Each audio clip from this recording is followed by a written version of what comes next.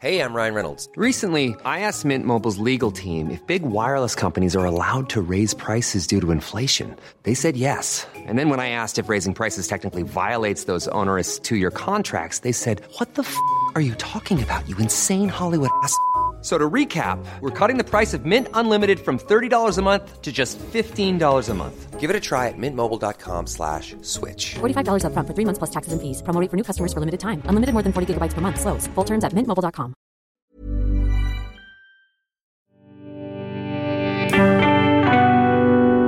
Cheese and pickle. All of television history is contained in the box of delights. Hello, I'm Julia Rayside. Each episode, my guest chooses a favourite TV memory to talk about. Joining me today is the TV producer and writer and all-round TV nerd, Vicky Thomas. Hello. Hiya. So tell me what you'd like to talk about today. I would like to talk about the amazing funk, jazz, freestyle way of learning about numbers that Sesame Street employed, known as the pinball song. It's bloody brilliant. So it counts to 12 with an animated sequence, and it's over 12 minutes long. Well, each one is very, very quick. It is, but the actual, if you watch the whole thing, it's over 12 minutes. Like it's more than a minute per number. But it's a way of counting from 1 to 12 with a beautiful animation of a pinball whizzing around a pinball table with this insane, increasingly jazzy, druggy, like wigging out soundtrack. 12.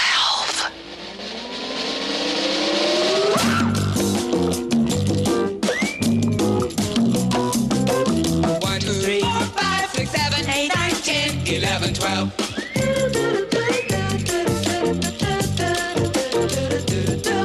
1, 2, 3, 4, 5, 6, 7, 8, 9, 10, 11, 12.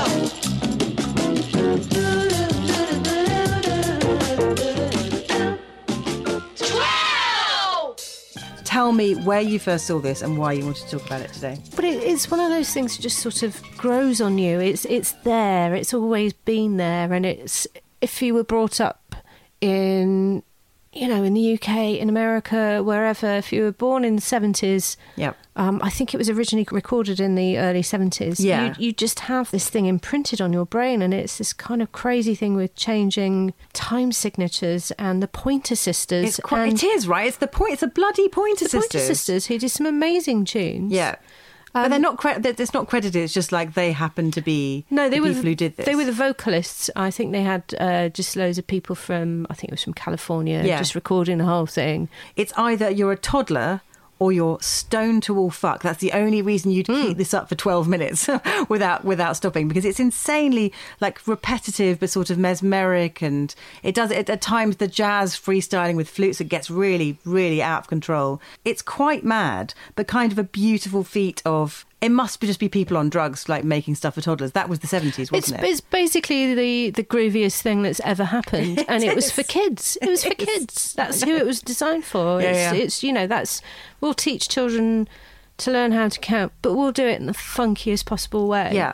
And it's so 70s, but it's really, really timeless, because you can sit and quite happily listen to that music. It's beautiful. I remember one of the first things I really liked about my husband was that he has a T-shirt with the kind of the emblem. It's like a brown T-shirt, a self-consciously 70s colour with the pinball wheel on the front. And I was like, oh, hey, cool. 1, 2, 3, 4, 5, 6, 7, 8, 9, 10, 11, 12. It has that trick of being really, really simple and really repetitive. Yeah. And you would see this thing. I mean, God knows how many episodes of Sesame Street there are. Oh, God, so many, but you would get it every time, and it would just be... It's so beautifully crafted it's the perfect earworm. It's a really good earworm. Because once you think about it now, or if you listen to it a couple of times, for probably the next 48 to 72 hours, your brain will be going 1, 2, 3, 4, 5, 6, 7, 8, 9, 10, 11, 12. We're going to make sure it is by playing clips repeatedly. 1, 2, 3, 4, 5, 6, 7, 8, 9, 10, 11, 12.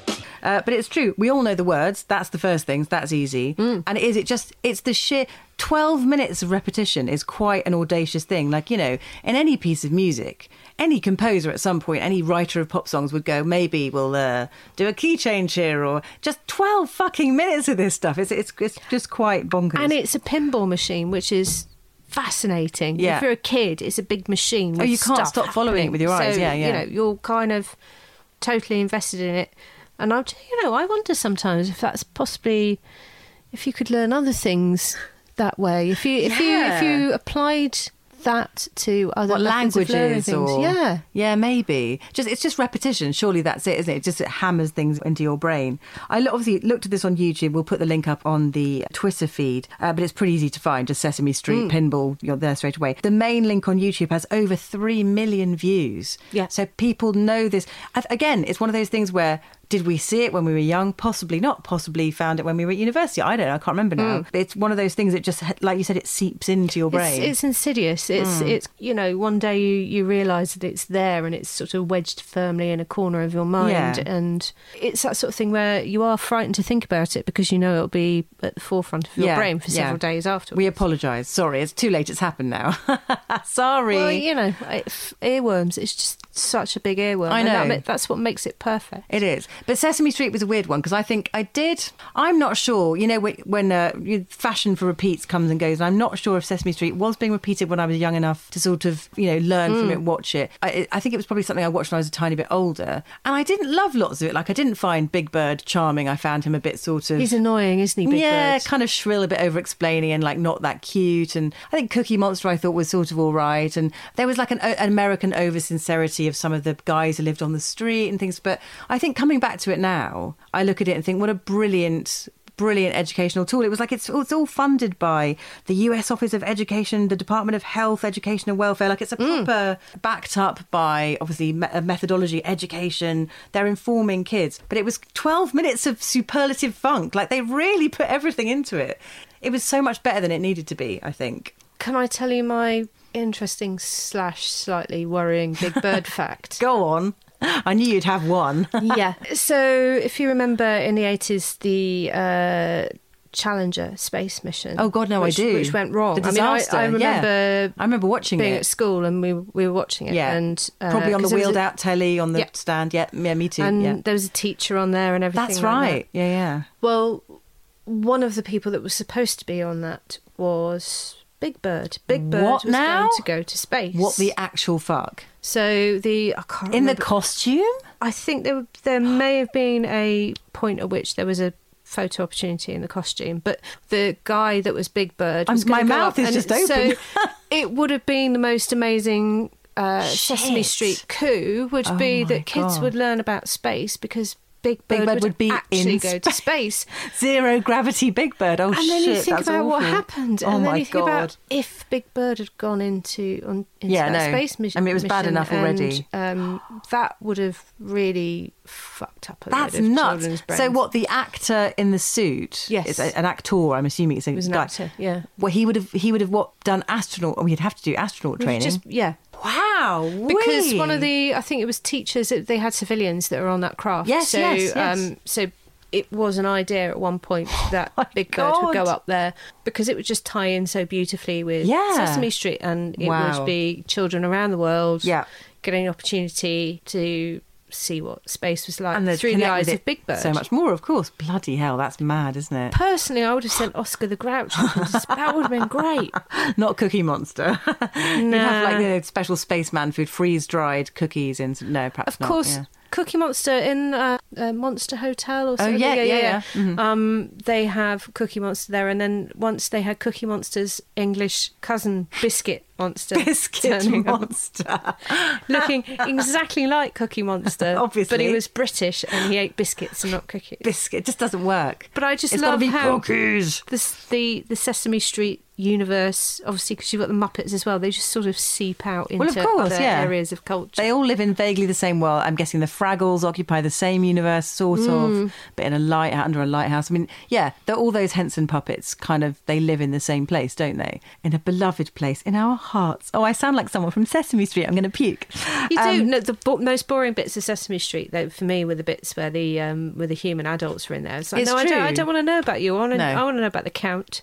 I want to know about Oscar the Grouch, particular favourite. What puppets and cartoons, please? I liked the guy that would turn up into a restaurant. He'd make a sound effect, like it'd be like a telephone sound. Oh, yes. Yeah. Yeah. There are so many weird Was the Bald Eagle, was that the Muppets or was that Sesame No, it was Street? the Muppets, Because in my brain, yeah. a lot of it does mash up into one show. Because I wasn't, like I said, I wasn't a huge Sesame Street fan. Muppets, absolutely. Sesame Street, it took me a bit longer to get into it. So in my head, they kind of end up being the same show sometimes. But there's so much of Sesame Street that wedges into your brain. I mean, they used to do informative films. There was one about how milk gets from the farm to the shop. Yeah. And it was really creepy. It was just really creepy. It was just this music. I think you can find it on YouTube with just this little plaintive voice going, milk, milk, milk, milk, milk. And It's a all bit this Morris really Sendak, isn't it? It's a bit like Yeah. designed to get under your skin and make you feel a little sort bit of itchy. desolate farms in the freezing cold with people collecting milk and putting them in a tanker, and it was just Ew. you were expecting somebody to die a horrible death Oh at God! any point. You know, It's not very. Remember in Blue Peter in this country we had Simon Groom. He lived on a farm in Derbyshire in Dethick. Still lives there. It's a B&B. You can stay there. It's delightful. I need to do recommend. this. I highly recommend you go. Him and his lovely wife Gilly run it. But they did a whole thing where he took Janet Ellis back to his family farm to show her how they managed the herd and did all that. I'm not sure if it was sheep or cattle, but it was much nicer. It didn't feel like death was imminent at all. It was just charming pastoral scenes in a sort of a farmyard setting. That milk thing is starting to ring eerie bells in the frightened parts of my brain. I was going to say, maybe you should watch it, but maybe you shouldn't. No, I think I'll because just leave it where it is. You might not sleep for a week. Nah. It's just weird, and we've completely gone off the topic of the Pointer Sisters. Doesn't matter. Go on then. So how did they end up doing this? Do we know that? Or is it just because, they were jobbing musicians at the time? I think they were. I mean, I say it was the early 70s, and it was lots of sort of San Francisco-based musicians. You kind of get the feeling that Sesame Street's sort of a commune, don't you? Totally. Oh, Just God, like yeah. musicians and vocalists and Definitely. random people just turning up and Yeah. imparting their knowledge. And Every night they're around a campfire, passing Yeah. huge doobies Yeah. and playing banjos. I don't know. well, I mean, where did Mr. Snuffleupagus come from? If he's not invented Some kind of by cheese dream. some sort of weed-related.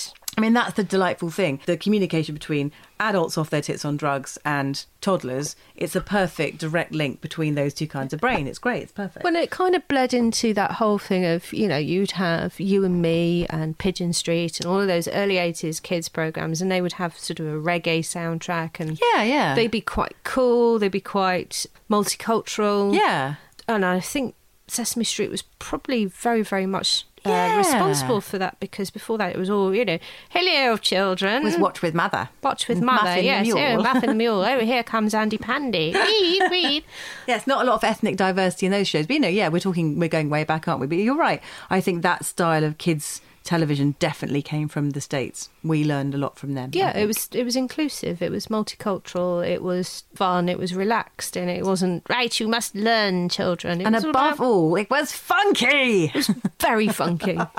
Victoria, thank you so much for talking to me about this. Before you leave, can I ask you to delve into my box of delights and pick out a quick fire question? Oh, I say. I'm delving. Can you hear me delve? Oh, I'm going to take one Go from on. near the bottom of the box. Who do you want to read you a Jackanory story? Oh, now this can be anyone alive or dead, like literally anyone. Obviously, it's Cribbins. If this was Desert Island Disc, you got Cribbins. He's in the bank. He's safe. Who else do you want? I wouldn't Cribbins. What? Why not? No, because there's Tom Baker.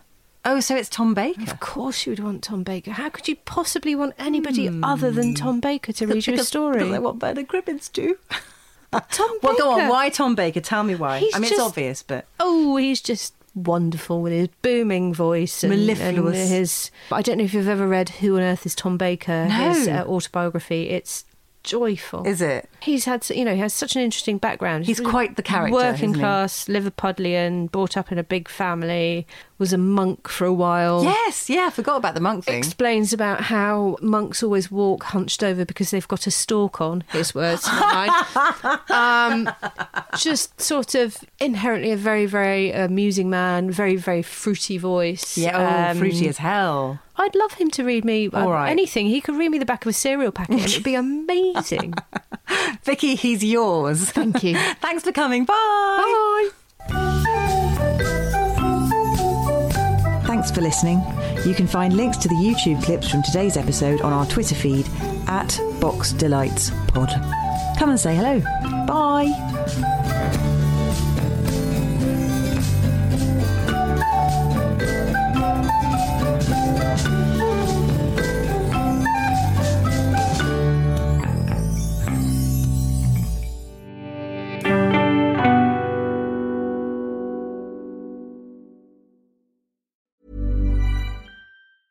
The biggest names in tennis are coming to Paris for the most anticipated Roland Garros in years. Tennis Channel Plus is your place to watch. Stream every court from your phone or smart TV live in HD. Experience 3 weeks of unparalleled tournament access as the world's top players in tennis face off against each other. Will the veteran champions continue their dominance, or will a fresh face emerge to challenge their legacy on the clay courts? Daily live coverage of this epic showdown begins Monday, May 20th. Don't miss a matchup. Stream it now with Tennis Channel Plus to be there when it happens.